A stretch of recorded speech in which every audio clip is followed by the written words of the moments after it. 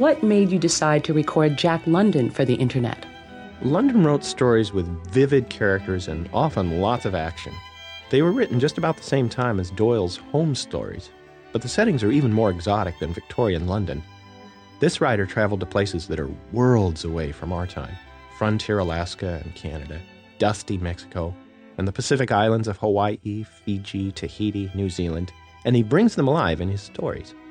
Many of them show human beings at the extreme edge of survival, starving on a snowbound trail in the Yukon, fighting a Pacific hurricane that uproots palm trees and slams boats into the beaches and rock cliffs, being tracked by armed authorities or bandits across volcanic ridges or frozen lakes.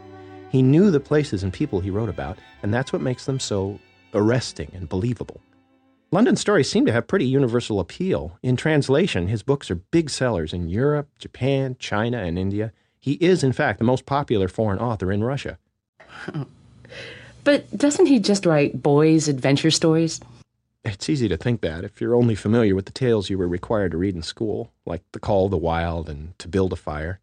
I kind of assumed that was the case too until I started reading more of his stuff fairly recently. But London's second wife, Charmian, was an independent gal who sailed across the Pacific Ocean with him for 17 months. And some of his stories feature strong women as the hero, seeking revenge on the men that wronged them, choosing and rejecting suitable guys as their mate, running their own business or packing gear on the trail. London was also an intrepid reporter who toured the rubble of San Francisco a couple days after the great 1906 earthquake, reported on the Mexican Revolution. He traveled to Russia to cover the Russo-Japanese War for the Hearst newspapers. So some of these historic events naturally turn up as the backdrops to his fiction. And his memoir about fighting and beating alcoholism, John Barleycorn, is a fascinating and hair-raising read.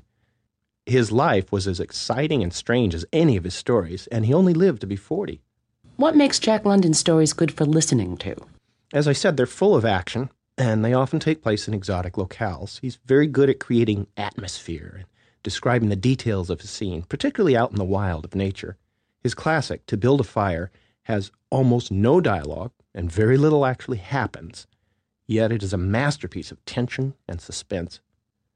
It seems kind of a funny exercise to conjure in your mind Arctic wasteland, Rocky Mountains, raging rivers, and outrigger canoes plying between island paradises while listening to the latest digital computer technology, probably in a big modern city. But that's the world most of us live in now, and those are the worlds Jack London can take us away to with the magic of his storytelling. As with the other stories we do for International Tales, we'll cover the most famous ones, like To Build a Fire, but we also hope to introduce listeners to stories that may be new and surprising to them. As always, the goal will be to create a wonderful listening experience that will stimulate your imagination, but also we hope to encourage people to go to the authors and read more for themselves. Maybe even start reading aloud to their family and friends. It's not hard, and it can be a fun and moving experience.